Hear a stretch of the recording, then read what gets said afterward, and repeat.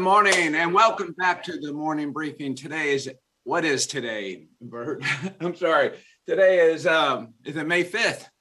Yes, because yesterday was May 4th, be with you. That's right. I'm sorry. Today is May 5th, and this is episode 177. I am your host, Phil Brandt, and with me is co-host Bert Garland, shareholder from Ogletree Deacons, coming all the way from Phoenix, Arizona, where they're hosting their annual conference down there in Phoenix. Thank you for joining us so early, Bert. I guess you're a couple hours behind. We appreciate you getting up and being a part of the program. It's Bert and I's goal to keep you informed so you can more effectively lead your organization. You know, Bert, in preparation for the leadership conference that we had yesterday, and you and I have to get on sequence here so that I can attend your conference and you can attend ours. In preparation for our conference, I shared some stats about the morning briefing. And of course, it's 177 episodes, and I'm not sure that I recognize what that meant and the impact that we have, but that means we've had almost, 29,000 views of our program and helping our members, your clients, stay informed. 29,000 views. That is quite an accomplishment. I was really proud of that and wish you could have been with us while we shared that information with our members. And we had a table of morning briefing attendees, and it was just a really great event. But I wanted to say thank you. I've said thank you to so many people over the last 24 hours, but I wanted to say thank you for being a part of that because obviously you're not only the eye candy, Bert, but you're a great resource to our members, and we appreciate you and Ogletree's support in this process. So thank you for being a part of that. Of course, happy to do it, and heard you had a great conference yesterday, and we definitely need to get synced up on our conferences so that we can share in each other's conferences going forward. Right, absolutely, and I do think that would be important. I know also Feature Group is part of that. They've been a part of every one of our broadcast, and producer Nick, who everyone has got to know, and yesterday at our conference they got to meet in person. Does a great job producing the conference, or a great job producing the show, but they also help us produce our conference. And I don't know how many cameras they had, but I mean, we had a rock and roll event going on, and lights and sound system and cameras, and producer Nick was running around with the camera getting rock and roll shots, and it was just fantastic. And their talents go far beyond the production and video editing capability. And Nick, you and your team there at Feature Group, fantastic job as always. You've been a part of all of our conferences from day one. We thank you for that as well. You're welcome. But, hey, the stock just went up in ibuprofen, actually, after yesterday. Yeah, all right. Nick, can you bring up, we had a couple special guests at our conference. I just want to share that with our listeners who were not in attendance. And if we can bring that up, I got it on my screen back here behind us. But of course, everyone knew that Kenny Aronoff, our headliner, was going to be there. And, Kenny is one of the world's top drummers, and just the list goes on and on with the number of people he has played with and produced records with. I think he's got over 300, almost 400 hit records that he's been the featured drummer on. From everyone from, John Fogerty, and people know him most with John Cougar Mellencamp, but all the way through more recent artists today like Lady Gaga, Bruno Mars, you name it. I mean, he has just played with them all and had some amazing stories and did a good job. But we had a special guest, Bert, and you weren't there, and I want to introduce you to an up-and-coming rock star. Not everyone's familiar with this guy, but it's an up-and-coming rock star, special guest. He came and he played on stage, and it was a fantastic performance by Phil Van Jagger. There you go. There's Phil Van Jagger for you, Bert. He made a special appearance. It was his first coming out appearance for everyone, and it was just going to be a great event. And Phil and Kenny had a great time together, and I think we will see more of Phil Van Jagger as time goes on. What did Kenny Aronoff think of Phil Mick Jagger or Phil Van Jagger? No, it's Phil Van Jagger. Phil Van Jagger. Don't confuse him with Mick Jagger or Van Halen. He is his own character. This guy. He's bigger than both of them put together. So what did Kenny Arnoff think of well, Mr. I saw Van Jagger's Kenny abilities? ask for Van Jagger's autograph at one point. So I think he was a little starstruck, and I heard him campaigning to play on his next new release. So wow. Hopefully we'll see more of Phil Van Jagger as we go on. But we had a great conference all together. I know a lot of our listeners were there. I want to reach out to our listeners and just say, if you were at the conference yesterday, in the chat line, if you will, tell me what was your best takeaway from the conference. I'd like to know from our keynotes, your breakout sessions, what was it that you enjoyed the most other than the beer and the wine afterwards? I want to know what you learned, right? Not what you enjoyed the most, like the beer and wine and music.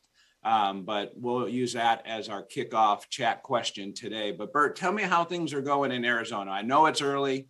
I know that's not the sunrise behind you in the background, but what do you got going on down there?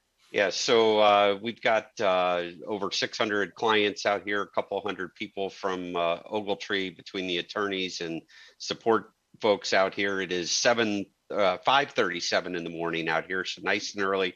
The sun is actually rising, but when I got on the broadcast, it wasn't quite up yet. So you have the virtual background there behind me. But this is what it looks like out here. It's beautiful. It's roughly 63, 64 degrees in the morning, 94 or so during the afternoon. Dry heat though, and quite beautiful. We've got a great conference. We just started yesterday. And the main part of the conference is today and tomorrow, and then it wraps up on Saturday morning. So we've got a great program scheduled out here. And one thing I did, I just can't stop with topics related to the morning briefing and COVID and everything, is I did an informal poll out here of clients and Ogletree people who traveled from their respective locations out to Scottsdale for our conference. And I asked people, just out of curiosity, what was your experience in the airports where you came from and on the airplanes? How many people are masking up? And I got no higher estimates than 10%. And most people said probably somewhere in between 3 to 6% of people were masking up. And that's very consistent with what I've observed when I've been on airplanes fairly recently. And in airports, that the majority of people are not masking up. And it's really interesting because just either yesterday or the day before, the CDC actually reinstated their mask recommendation for planes and trains. Everybody knows that just a couple weeks ago, a federal judge in Florida struck down the Biden administration's mask mandate, but the CDC yesterday or the day before came out and recommends that you still continue wearing masks on public transportation. And, it'll be interesting to see if that has any sway on people on what their behavior is, because my experience the last few weeks since that federal court struck down the mask mandate and the airlines went away from mandatory masking and the TSA went away from mandatory masking, is that literally hardly anyone is wearing masks while they're traveling. Yeah, and I can just tell you at our conference, I'm curious how your conference is looking. We did have a few people wearing masks, and I think there's a reasonable understanding for that. First of all, if you feel like you want to wear a mask. I mean, that's absolutely fine. I don't think you and I are ever suggesting don't wear a mask by Correct. any means. And, there are some people that have compromised health situations and they need to wear a mask for a lot of reasons. And it starts with COVID, but it doesn't always end with COVID. So please don't ever misunderstand our position. What we're trying to do is share with our business leaders always what we learn and what we observe and our observations so that you can most effectively lead your business. But I can just tell you, there was, maybe 5 or 6 people out of, 450 yesterday that were wearing a mask, and that's absolutely fine. I suspect that might be a part of our culture going forward. And there's absolutely nothing wrong with that whatsoever. But our government will continue to have a position on it. We will still have always the extremes, and we'll try and bring some reasonableness into those extreme points of view. But that's very interesting. It didn't take long to shed the mask on public transportation, even though there is a recommendation. Bert, some other things I would like to maybe get from you to share with the group. You were talking about some stats as it relates to child vaccines, the vaccine for children, if I would. Can you share some of those stats? I found those to be quite interesting. Yeah, I'd be happy to do so. So there was a poll conducted very recently by the Kaiser Family Foundation about COVID-19 vaccines, and about 1/5 of parents of kids under the age of 5 say they are quote unquote eager to get their children vaccinated. So 1 out of 5, 20% are eager to get their children vaccinated. A larger share, 38%, say they plan to wait a while to see how the vaccine is working for others. About 40%, 4 in 10 parents of children under 5 are more reluctant to get their children vaccinated, with 27% saying they will definitely not get their children vaccinated, and 11% saying they will only do so if they are required. So I thought that was really pretty interesting. Just over half of the parents of children in that age range say they don't have enough information about the vaccine safety and effectiveness for children under age 5. So really interesting.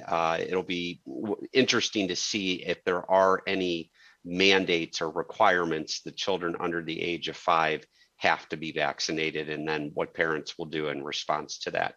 So that's interesting, particularly I think when you consider those stats and our conversation about the article in the FDA Journal of American Medicine, and maybe you can share a little bit about that data, because when you put those two pieces together, I think it might suggest, kind of where we're at and how we're going to go forward from here, unless there's some unforeseen changes that lie ahead. Yeah, so interestingly, the top FDA officials in the last couple of days wrote in the Journal of American Medicine, JAMA, that an annual COVID vaccine may soon become the quote unquote new normal, and that it's going to be treated a lot like the flu from here on out, with, of course, most people, not everybody, but with most people getting an annual flu shot.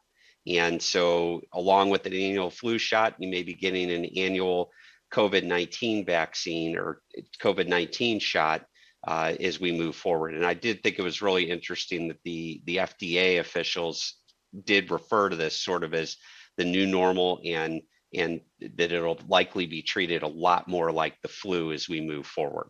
Yeah. So I want to just move over to the chat line that's coming in, because apparently a lot of our listeners, as we anticipated, were at the conference, and there were just some amazing takeaways at the conference. And one of the takeaways here that Doug has shared was from Kathy Mazzarella's speech. And Kathy is, if you don't know, the president, CEO, and chairwoman of Graybar. And she was our leadoff speaker and did a phenomenal job. And just some background on Kathy.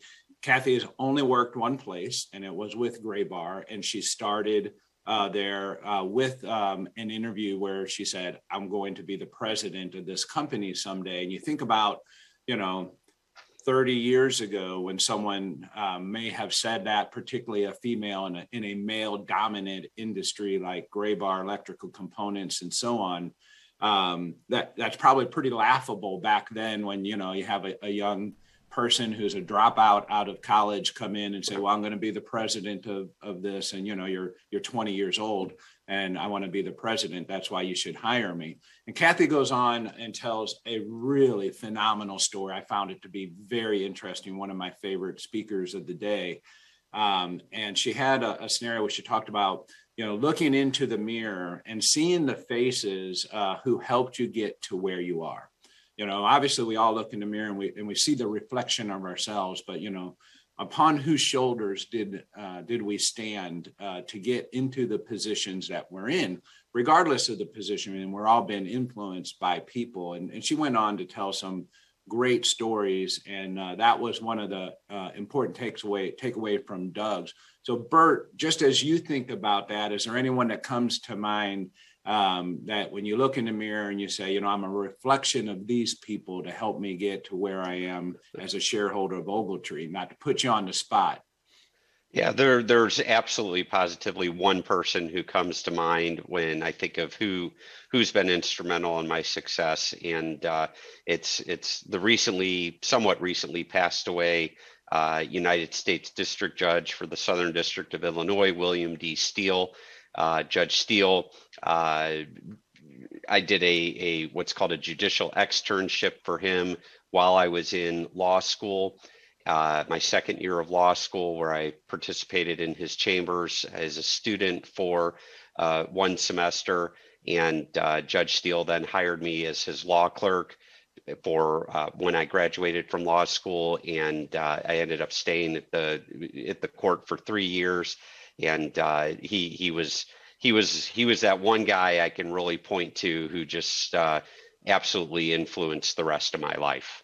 Yeah, I love the name. That's a great name for a judge, Judge Steele. Yeah, they didn't call him Lockdown Steele, did they? They called him U.S. Steele. The U.S. Steele, I love it. Yeah. The FBI, the DEA, most of those federal enforcement agencies referred to him as U.S. Steele because he was so tough on criminals. So, there's obviously been a ton of people who've influenced and played a role in where I am today, being an attorney with Ogletree Deacons. But he's the one guy who immediately comes to mind when you ask that question. Awesome. Well, we're thankful for Judge Steele's influence because you're here with us today, and we appreciate that. Sally here said that she really enjoyed Kenny and some of his speech, particularly, do what you love to do. And, Kenny went on and on about, when you love what you do, it's an old cliche, you'll never work a single day, but we know doing what you love to do in our professions is work, and it is hard work. And he had, emphasized that message, the number of hours every single day, 7 days a week that he would sit, in the room himself, just playing the drums and practicing different percussions and doing things. And, I know you do. I know I do. I know producer Nick does. We love what we do, and our listeners love what they do. And it's a darn hard job sometimes. It's a really hard job, but that doesn't mean we don't love it and we don't do it with passion. And that's a great message from Kenny. Andy said he also took away from Kenny's speech, his success was realized when he understood it was never about him. And this, I thought, was a really important lesson, that it was always about how he could help the team be better. And that, that's a really important lesson. I know some of us learn when we play sports. However, sometimes even when we play sports, we don't learn that lesson, particularly if we're the star of the team.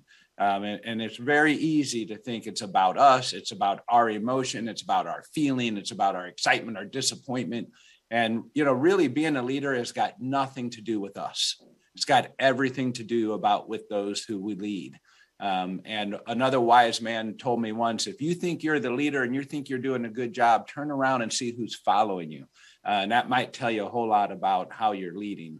Because sometimes I know I turn around and there's nobody behind me, Bert. They've all stopped and said, whoa, we're not going there, Phil. But that was a great lesson as well. Rob, he took away from my tech speech that the American dream is real. So Mark Lee was our closing keynote speaker and did a great job. And he's a first generation Asian American, and he was just talking about, he and his family coming here as an immigrant, and you can see the success that he has had with the Berkshire Hathaway, global organization. I think they're in 30 different countries around the world. And, it's just a true American dream for him to realize. And, that's what I love about America, is that American dream is real, and we all pursue it in our own way. And that's what makes it the American dream. We pursue it in our own way. But just some really good messages that have come out in that conference as well. Let's see, Bert. Yes, Phil.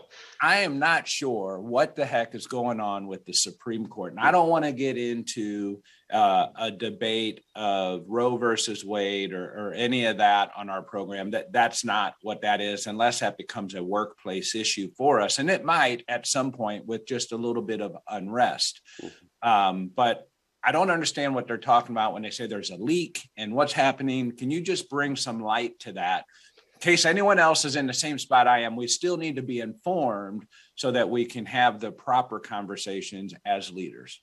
Absolutely. So without wading into the abortion debate at all, I'm going to focus on the procedural issues that have taken place and how that's impacted sort of the sanctity or the institution that is the U.S. Supreme Court.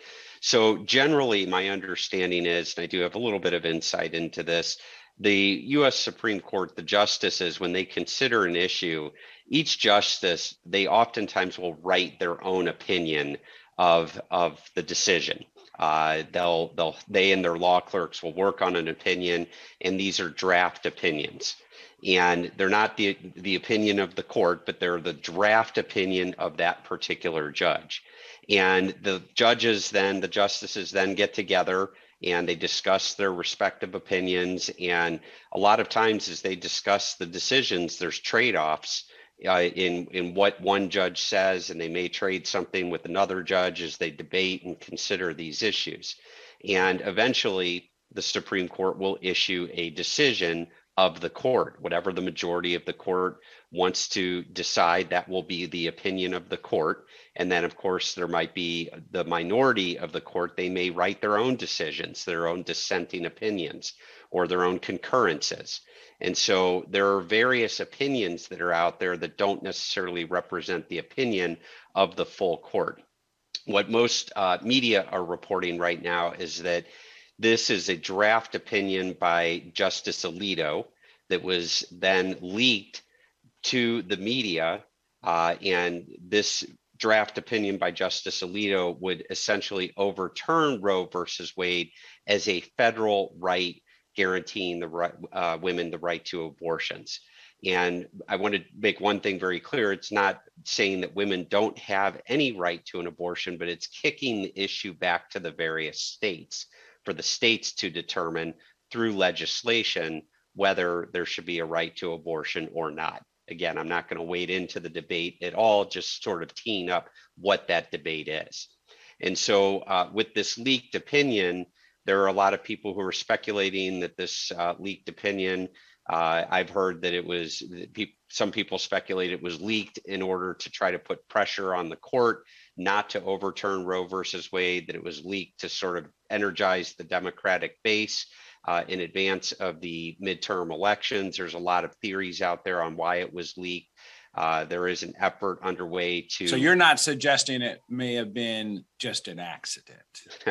Well, so let me tell you a little bit about that. Again, from some folks who have some direct involvement in the Supreme Court, my understanding again is that the Supreme Court, these draft opinions, they're shredded two different directions, whatever that means. They get shredded one way and then they're taken out and shredded a different way. And then they're actually burned after that. They're not on a computer system. Oh, it's easy to see how that would leak then. I get it. Yeah, it's the computer system that these draft opinions are on also is apparently very secure, not connected to the internet at all. And so there's a substantial likelihood that they will figure out who actually did the leaking. But again, this certainly was not accidental. Yeah. Well, it's I think it's just an important understanding for our listeners to have, because it very likely may become a voice in and around our community or even in our workplaces that we may end up having to manage independently of whatever position we all may have. And as you know, wonderful Americans, we get those opinions. But that's some good insight, and thank you for sharing that. And as we learn more, we'll be sure to share that. Another great takeaway from Sally, I really enjoyed this one too. It made me think for a moment, is that, think about this. Mark's opinion was that he shared in his story that obviously it's better to invest $200 in education than it is on a smartphone. Mm-hmm. And I thought about that. I'm like, there are a lot of parents out there who will buy their kids a phone or invest in that, but they won't necessarily pay for tutoring or, any special education or help. They might feel that they can't afford it, but they'll prioritize their money towards a smartphone. And whether you're a young person or an adult, education is obviously the higher choice there. Mark also mentioned he liked the Gray Bar speech. Don't allow other people to put you in a box. Control your own narrative. Crawl out of the box was part of that message. If you're going to put me in one, I'm going to break the top off and crawl out. Everyone wants to compartmentalize people and or things in an orderly way. And then when they do that, sometimes they put you in a box, and that can kind of minimize the impact that you potentially could have. So just really some great feedback here. Looks like Michelle says, good morning. How can I, I'm reading something else. How can I get on the list to be notified when the Ogletree Deacon is hosting events? How does Michelle get on that list, Bert? Yeah. So first, if you're a client, that helps, right?